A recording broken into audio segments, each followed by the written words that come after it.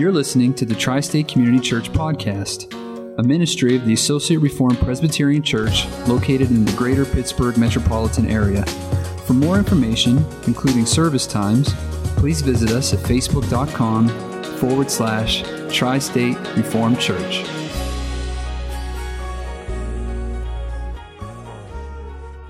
I invite you to return to Isaiah chapter 9. We'll be reading verses 1 through 7. But there will be no gloom for her who was in anguish. In the former time he brought into contempt the land of Zebulun and the land of Naphtali. But in the latter time he has made glorious the way of the sea, the land beyond the Jordan, Galilee of the nations. The people who walked in darkness have seen a great light. Those who dwelt in a land of deep darkness, on them has light shined. You have multiplied the nation, you have increased its joy. They rejoice before you as with joy at the harvest, as they are glad when they divide the spoil. For the yoke of his burden and the staff for his shoulder, the rod of his oppressor, you have broken as on the day of Midian.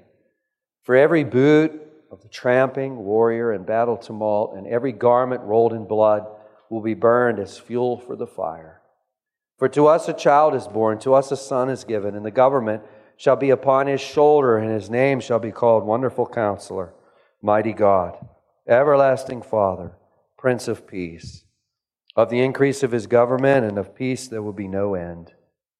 On the throne of David and over his kingdom, to establish it and to uphold it, with justice and with righteousness, from this time forth and forevermore.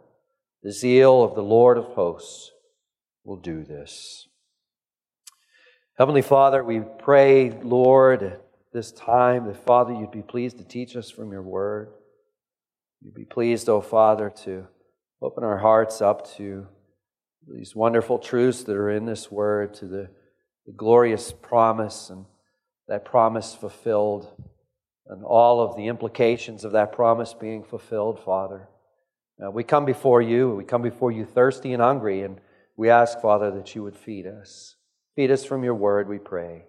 In Jesus' name, amen and amen. This time of the year, sometimes when I'm making small talk, when you go into the bank or when you go into a store, you go anywhere and you want to make just simple small talk, a lot of times I'll ask this question: what's Santa going to bring you for Christmas? And it's a playful question.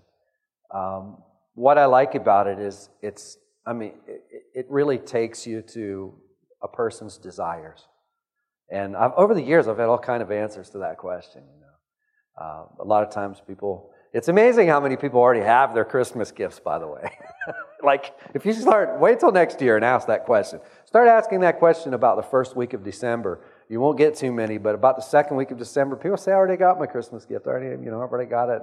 And I think some of us can relate to that because, you get these gifts and sometimes it's hard to keep them under wraps until December 25th. You kind of want to give them up.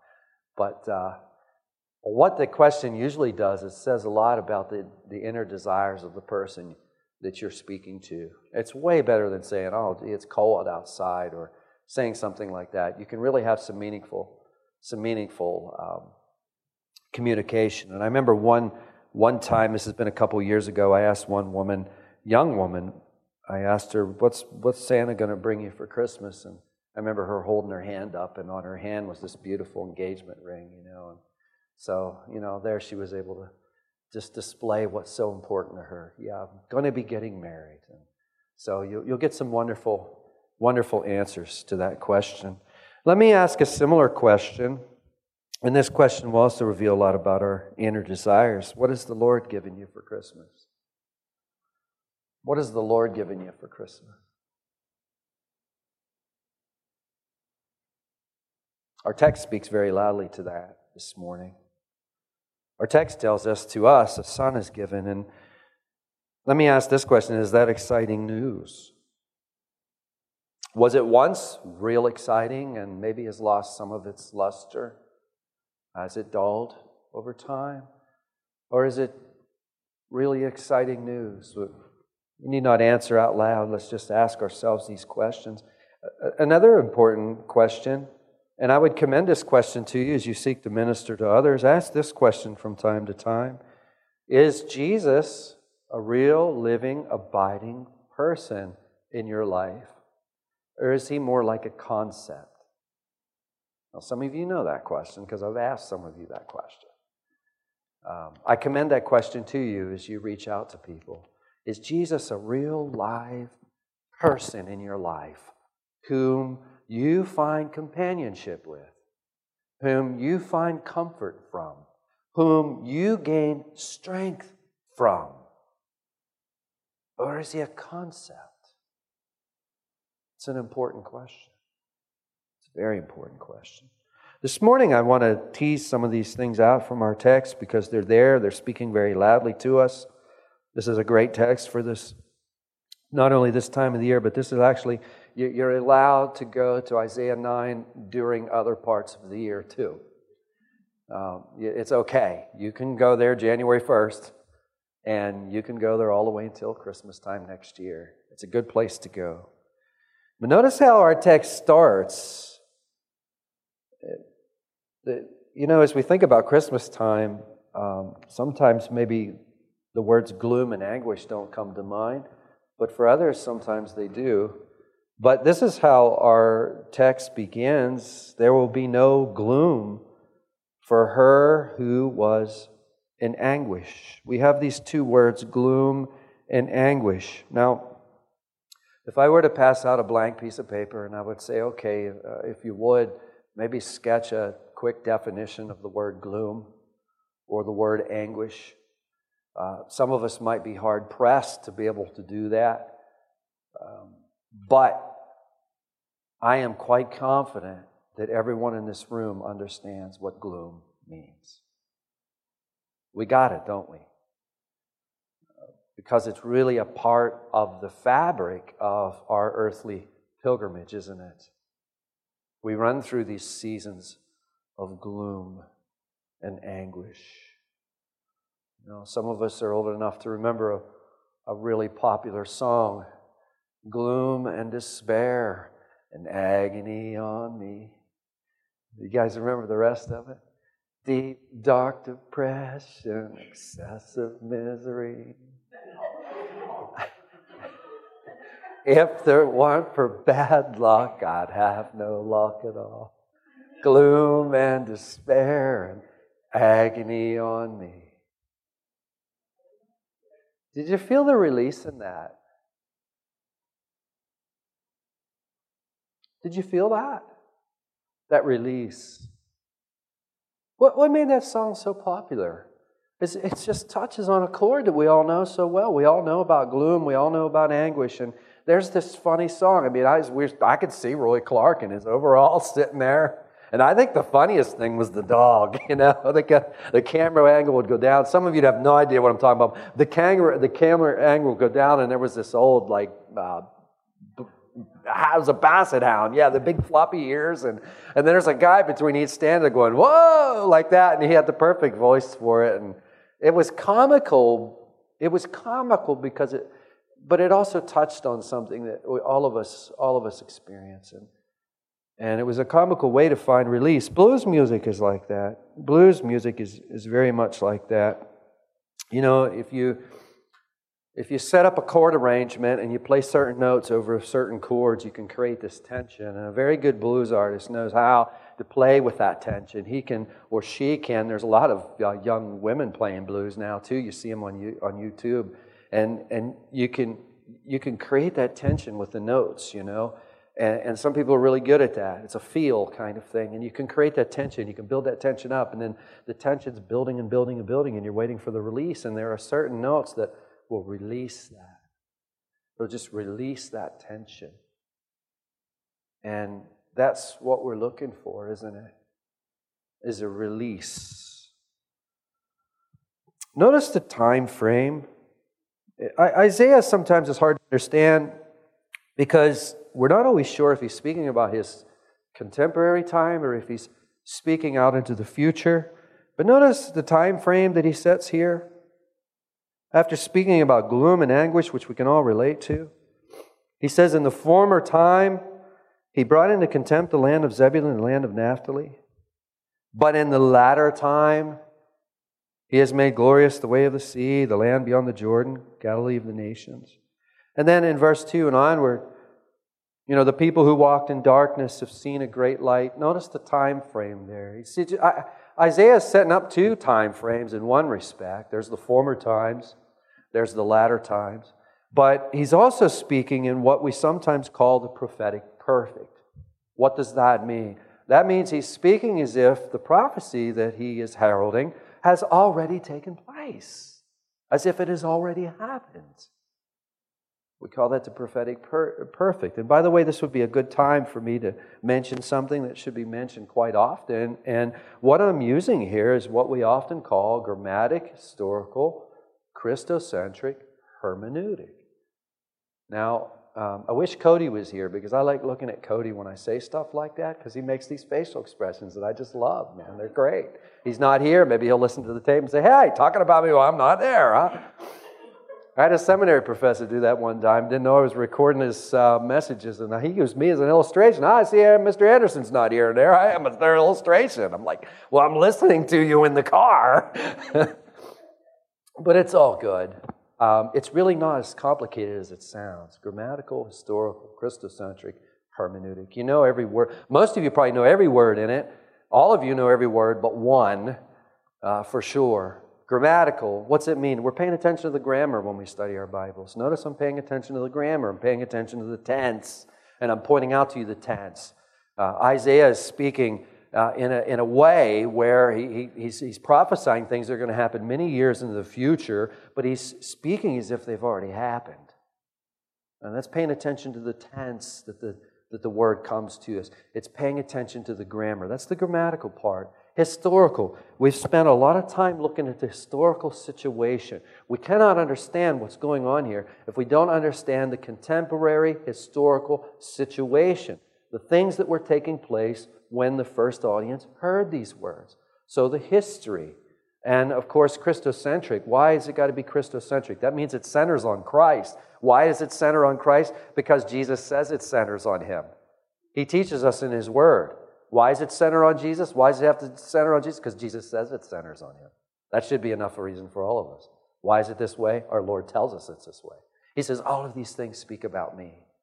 So when we're interpreting the Scriptures, we're paying attention to the grammar, we're paying attention to the history, we're paying attention to Christ.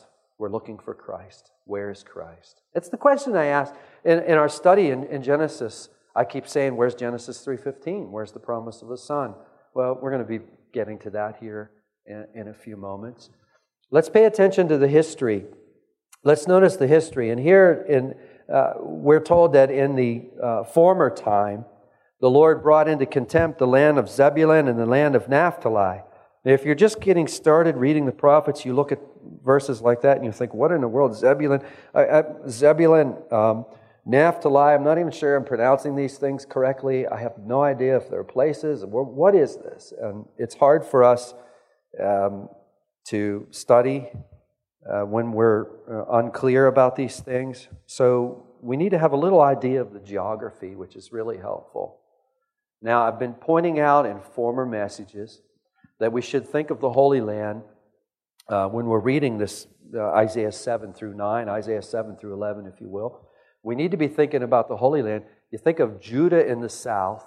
You know, you've got Egypt down in the far south. You've got Judah, we'll say, in the southern part of the Holy Land, if you will. Then you have Israel, or sometimes Samaria, or sometimes it's referred to as Ephraim. You have Ephraim just north of Judah, because Judah and Israel are separated at this point. Above that, you have what? What's above that? You have Syria, right? And then to the east of Syria, what do we have? We have Assyria. And then to the east of that, we have Babylon. And it's really important for us to understand that, because Assyria, as we have seen, Assyria is gaining all this steam and all this power, aren't they? And they're projecting power, and they're conquering nations. And obviously, one of the other superpowers of the day is Egypt. They're eventually going to want to get to Egypt. They're going to eventually want to sack Egypt. Now, when they do that, how are they going to get to Egypt? There's only one way. They're going to come down the coastland. Or they're going to come down some of the roads that go through Syria, And then they're going to go into Israel or Ephraim or Samaria, whatever you want to call it. They're going to come in to that region.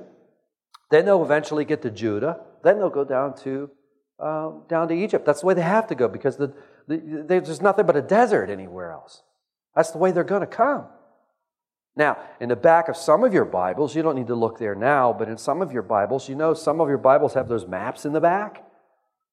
Generally speaking, one of those maps is going to be a map of the conquest. It's going to be a map that shows the inheritance of each tribe. And if you look at one of those maps, and you look in the very north, you're going to see the most northern tribe is Dan. Dan is all the way up in the north. And then along the coast up in the north, you'll find Asher. Underneath Dan, you'll find Naphtali. And underneath Naphtali, you'll find Zebulun. Now, what is Isaiah making reference to? He's making reference basically to that whole northern region up there, if you will. I think he's speaking of the area loosely. So we would think about Dan, we'll think about Asher, we'll think about all of this areas all the way up in the north. What is significant about these areas up in the north? Well, when Assyria comes, where are they going to be first? Who is going to get the brunt of it? When Michael came into Florida, who took the worst of the storm? It's people closest to its leading edge, huh? The Assyrian army was really when they came into a land, they just savaged it. I mean, they just savaged it. And the zeal of that army, when they're just getting started, can you imagine the zeal and the force and the statement that they wanted to make? And obviously, historically speaking, Zebulun and Naphtali took the brunt of this. They were the first ones reached. They were savaged by the Assyrians. And then people were carried away. It was terrible. That's why in verse 2, that's one of the reasons in verse 2. It's only one of the reasons. But in verse 2, you see the people who walked in darkness. And then the third line down, those who dwelt in a land of deep darkness. When we encounter darkness in the Scriptures, we need to understand that darkness is a symbol of sin. It's a symbol of unbelief. It's a symbol of wickedness. It's a symbol of oppressive conditions. It's a symbol of death and judgment. And all of these things are all mixed in verse 2. It's all mixed in.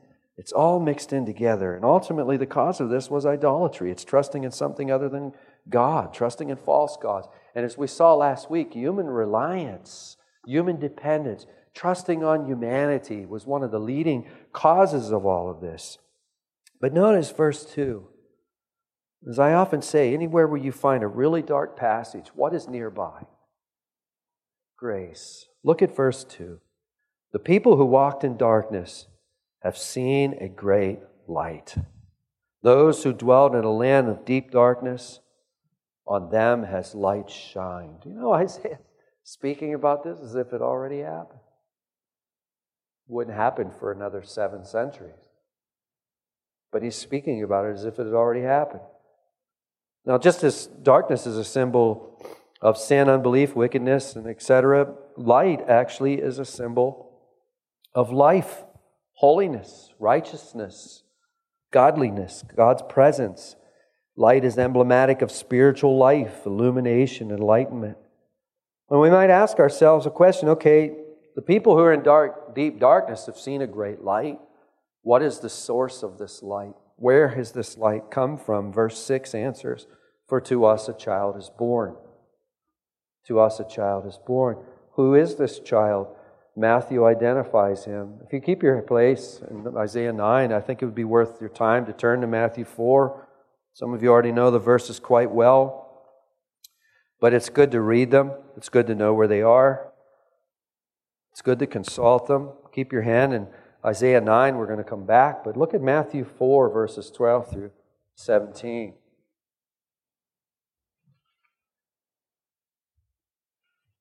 There we read these words. Now when Jesus heard that John had been arrested, he withdrew into Galilee. And leaving Nazareth, he went and lived in Capernaum by the sea in the territory of what? Zebulun and Naphtali. So that what was spoken by the prophet Isaiah might be fulfilled. the land of Zebulun, the land of Naphtali, the way of the sea, beyond the Jordan, Galilee of the Gentiles. The people dwelling in darkness have seen a great light. And for those dwelling in the region and shadow of death, on them a light has dawned. And verse 17 tells us, from that time Jesus began to preach, saying, Repent, for the kingdom of heaven is at hand. Who is this child? We all know the answer. The child is Jesus. Another question related, how can a child bring such light? How can a child bring such light? And that really is the question, isn't it? That really is the question. How can Jesus be everything? How can Jesus bring such light? That's the question I want to address with the rest of our time together, and I want to do it for two reasons. One, I want to use it, hopefully, God will use it to strengthen our faith and increase our own devotion to Christ at Christmas, at this Christmas season that we come to. But secondly, to give an answer for the hope we have. This is a good question for the water cooler at work, or at the gym, or the coffee pot, or wherever, a cup of tea on a Sunday afternoon with a friend, however it works out. These are good questions, and it's good to have an answer, and just as importantly, it's good to be able to turn in your Bible and say, just so you know, this isn't my opinion here. It's written right here. See, Isaiah chapter 9. It's written right here. I want to point out 7 things that you could point to in that occasion, whether you're preaching this to yourself in hopes of God using these verses to just increase your own faith. Maybe your devotion has dulled a bit. It will. Our devotion is not a straight line. It's up and down, isn't it? Let's just be honest with each other. We're not always equally zealous, are we? You have some days where you're very zealous. You have other days where it's a struggle, isn't it? So sometimes we want to preach this to ourselves, but other times we might want to share this with others. And I want to point out 7 things that Isaiah provides that will help with this all-important question. And this, I would say, this is a good time to have your own Bible with you, because these 7 things, 7's hard to remember. Usually we have 3 points, and I realize I've got more than 3 points, and I don't want to carry this out for 3.5 messages. I want to do it in one, so I'm kind of breaking that law that I think you're only supposed to have 3 points. I got more than 3, so sorry. But we have pencils and pens, and there's a little spot on your bulletin insert you can sketch some things. But if you had your own Bible, actually, you could just underline things. I dug this out. This is a Bible that I used when I was in seminary. I tried to use it in class, but those of you who carry study Bibles around know that you can't get to the passage very quickly in them. Have you ever noticed that? Like when someone says, okay, turn to Isaiah 9, and you're the last one getting Isaiah 9. If you're sitting in seminary and the professor says, turn to Isaiah 9, by the time you got to Isaiah 9, he's 2 or 3 verses ahead of you. So I didn't carry this, but when I was studying, I was constantly using this. It's falling apart. That's why I put it on the shelf, but I just dug it out. I noticed it the other day when I was looking for something else, and there's all kinds of things underlined in it that I forgot about. And I thought when I saw that, I said, I need to make an advertisement for this. Like in this text, I've got things underlined here. I've got numbers. I don't know what the numbers are for, but they made sense once upon a time. Maybe I'll figure them out, but carrying your own Bible to church would enable you to underline things, to write notes. You'd be able to get all 7 of these points very easily. Let me get on with these 7 things. The first is in verse 6. For to us a child is born. The first one is a child. If you had your own Bible with you, I'd just say, in a pencil, I always like to do it in a pencil, just underline child. Why is that so important? Child. Where is this great light going to come from? Isaiah answers, for to us a child is born. Why is that so important? Why a child? Because the one who is to come is born in the same way that you and I were born. He will be human, fully human, and thus able to sympathize with gloom and anguish and grief. Come this morning grief-stricken. Jesus is fully human and knows grief. He wept. He wept at a tomb.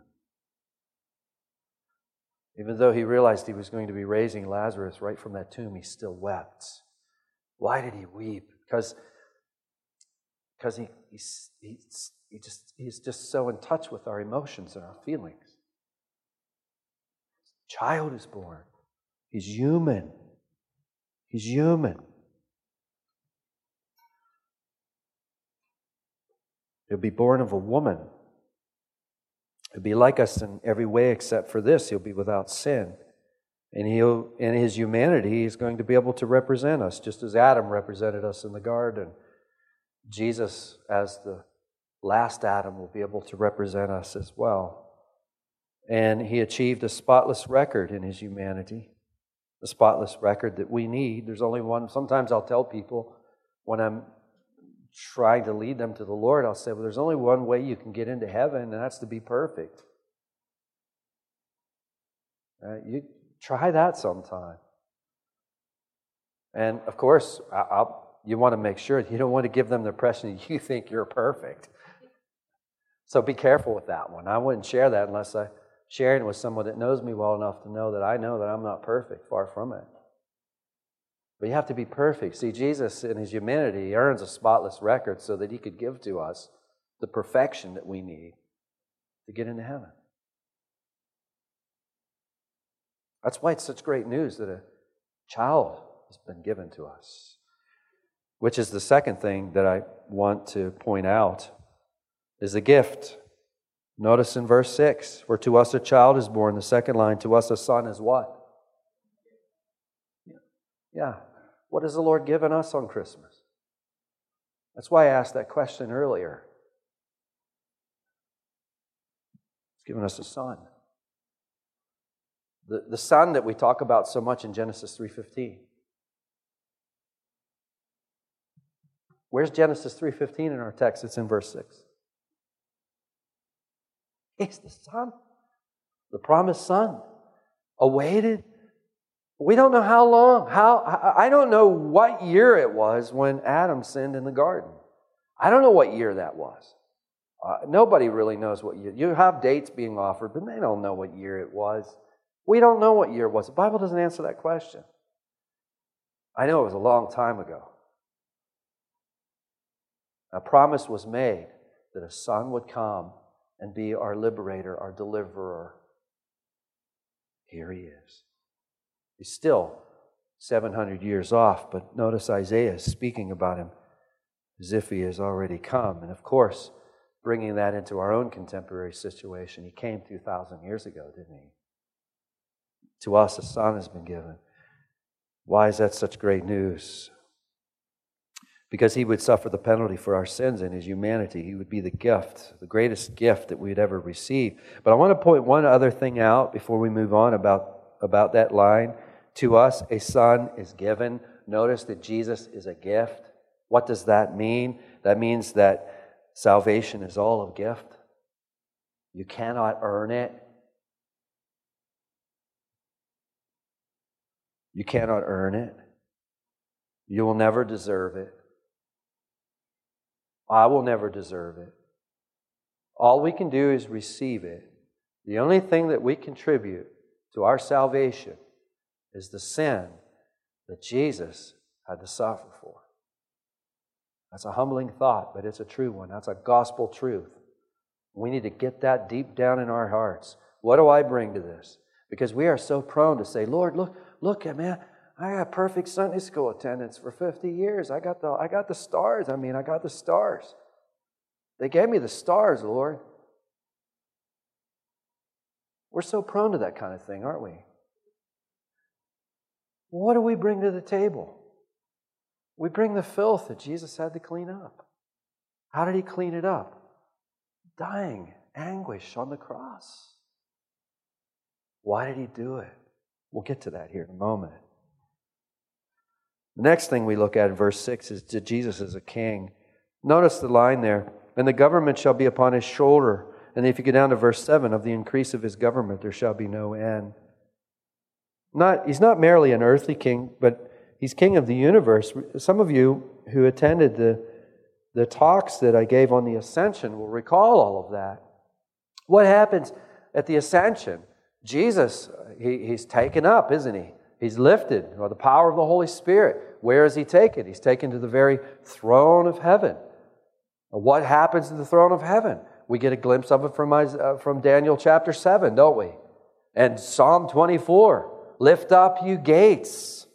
Lift up the gates, because the owner of heaven is on his way. Who is this owner of heaven? The Lord of hosts is his name. And there Jesus is coronated. There Jesus is given absolute authority. Who is sitting on the throne of this whole universe? There's a man sitting there. His name is Jesus. He is a king. He's the occupant of the highest throne. He's possessor of the highest majesty and dignity. We already get a glimpse of this. If you just turn back a couple of chapters to Isaiah chapter 6, to another passage that many of you know so well, Isaiah has already shown us this. This has already been revealed to us in Isaiah 6, verse 1. In that year the king Uzziah died. I saw the Lord sitting upon a throne, high and lifted up. And notice that line that comes afterwards. And the train of his robe did what? It filled the temple. What does that mean? Well, in antiquity, ancient monarchs wore these robes. You've seen Camelot. You've seen some of those other movies, and they wear these robes, and these robes have these trains that hang down. Sometimes they'll have attendants carrying them around behind them. And the more important the monarch, the longer the train is on their robe. Here, we're told that this monarch is so important that the train of his robe filled the entire temple. What's that an image of? It's an image of absolute authority. That's what it's an image of. Absolute authority. He is the possessor of the highest majesty and dignity that is possible. And we're told some other wonderful things in verse 7, that it is his heart to establish and uphold that kingdom with justice and with righteousness. We're always wanting justice. We're always wanting things done right. That's not going to happen in this world. People are very frustrated because it's never happening. It's never happening because we cannot control human behavior. That's why. And we're not going to ever be able to control human behavior. Only God can do that. So it's always going to be frustrating. And it doesn't matter who you elect to be president or who you don't elect to be president. I get so tired of hearing about all that. We're going to have a human behavior problem until Christ returns. That's what we're going to have. Remember last week, I said we need to view everything through the Scriptures. We need to view everything we're seeing through the Scriptures. This is the way it's going to be. Study the history books. This is the way it's always been. Since the fall in the garden, it's the way that it's always been. But the king that we have here in Isaiah chapter 9, verse 7, he is going to establish his kingdom with justice and with righteousness. It's going to be a perfect kingdom. Be no frustration. You can spend so much time on each one of these. Notice the next one, back to Isaiah 6, the very next one. His name shall be called Wonderful Counselor. Counseling is really big today. It has been for quite some time. People go to counselors. There's counseling taking place. Counselor here could be counselor to the king. I think that's more of the context here. A counselor to the king. Ahaz in his failures are certainly in the immediate context here, if you look at chapter 7 and chapter 8 and the ramifications of his failure. So we could be thinking of the counselors in the Oval Office, to put it in a contemporary context. But we could also be thinking of counselors maybe in the various counseling centers. We could be thinking of the counsel that takes place over a cup of tea on a Sunday afternoon.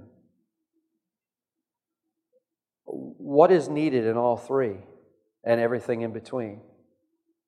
What's needed is wisdom. And that's what this is pointing to, is wisdom. Why are we seeking counsel like this? Because we recognize we need wisdom. And we recognize that it's not so easy to find, is it? Wisdom is hard to find. Isaiah 19:11, you don't need to turn there, but just listen.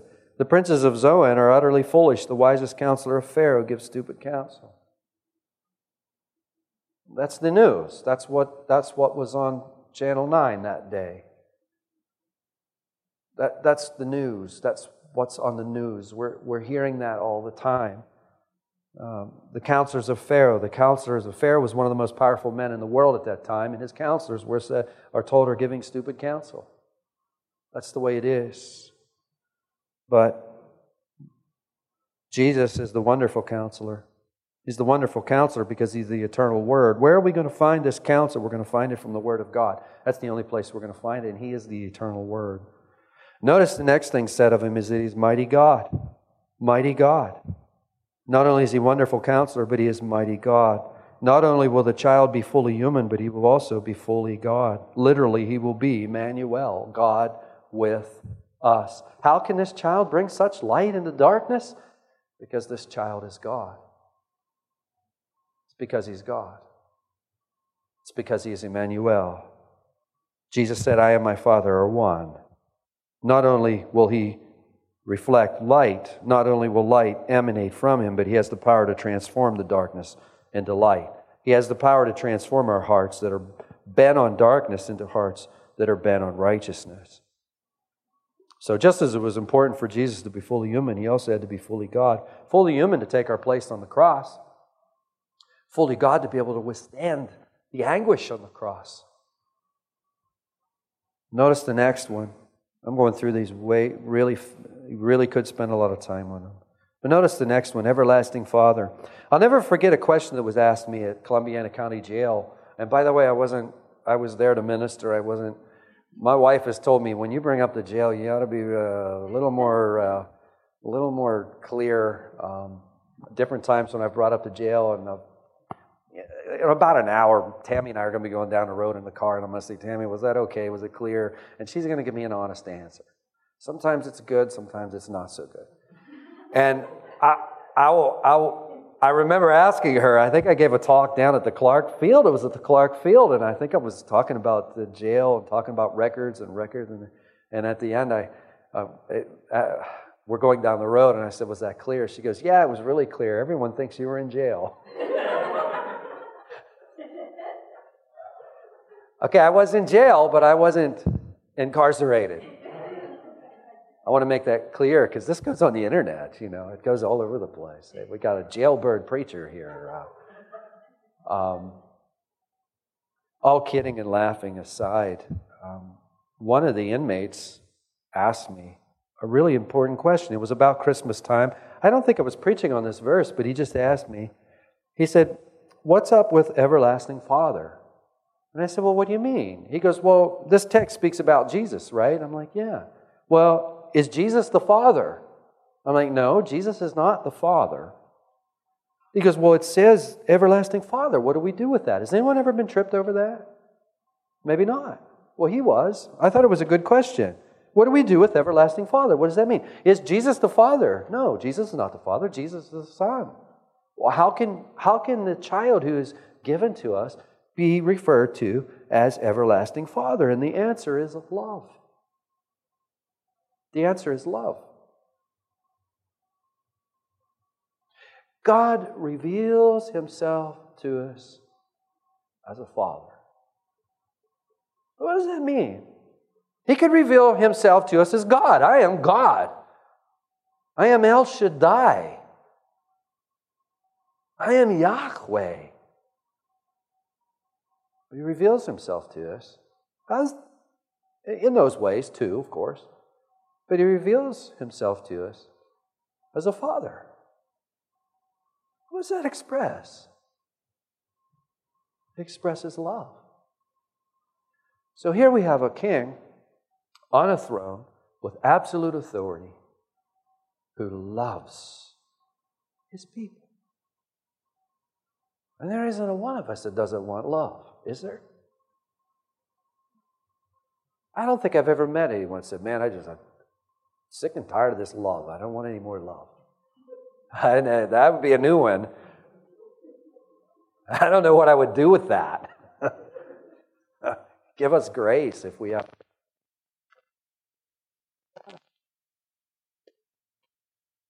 But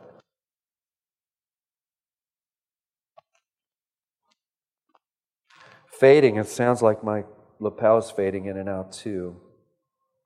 The last one is Prince of Peace. Prince of Peace. Jesus' government will ultimately bring peace, and peace from oppression. If you look at verse 4, for the yoke of his burden, the staff for his shoulder, the rod of his oppressor you have broken, as on the day of Midian. What is that all about? Well, the circumstances are oppressive. They're very oppressive. We can see why. You got Assyria coming in and savaging the place, and the land never recuperates from that.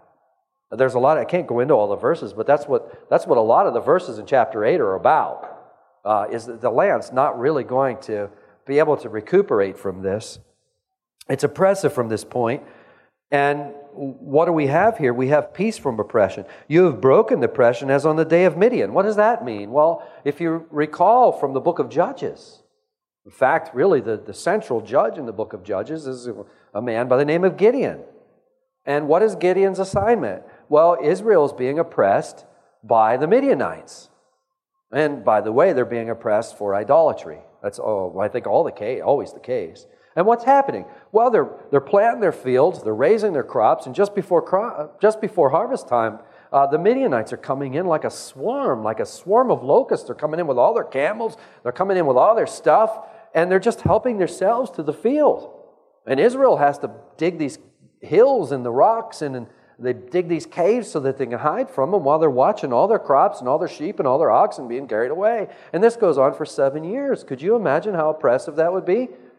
And to put it in contemporary terms, it'd be like going out and working for a week or 2 weeks and payday coming and someone taking your paycheck off of you. That'd be about the same thing.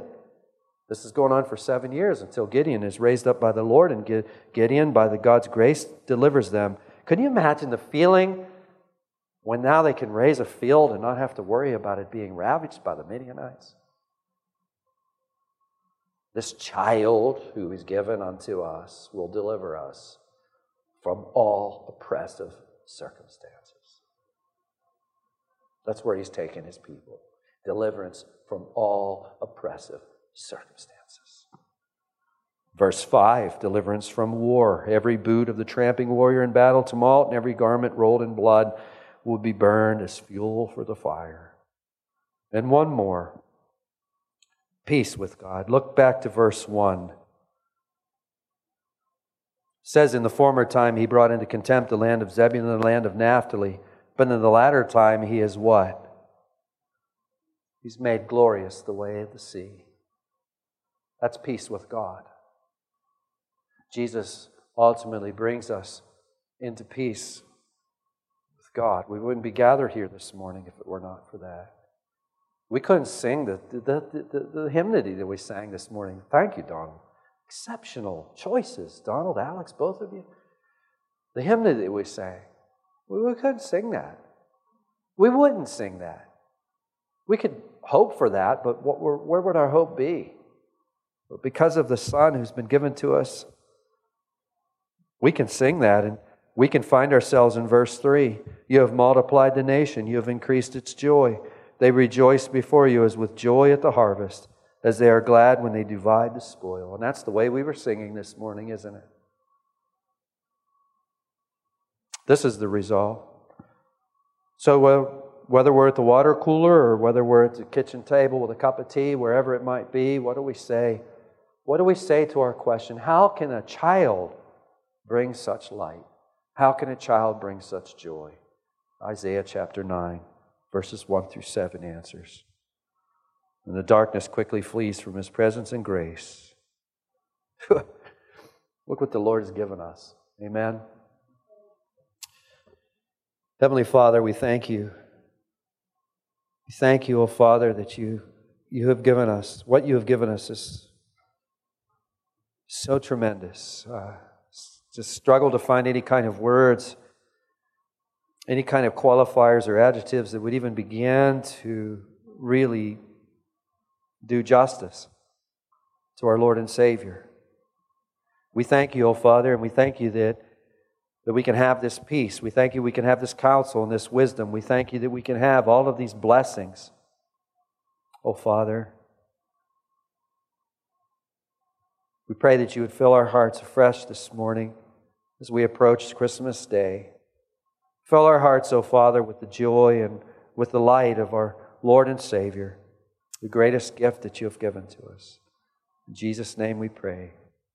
Amen and amen.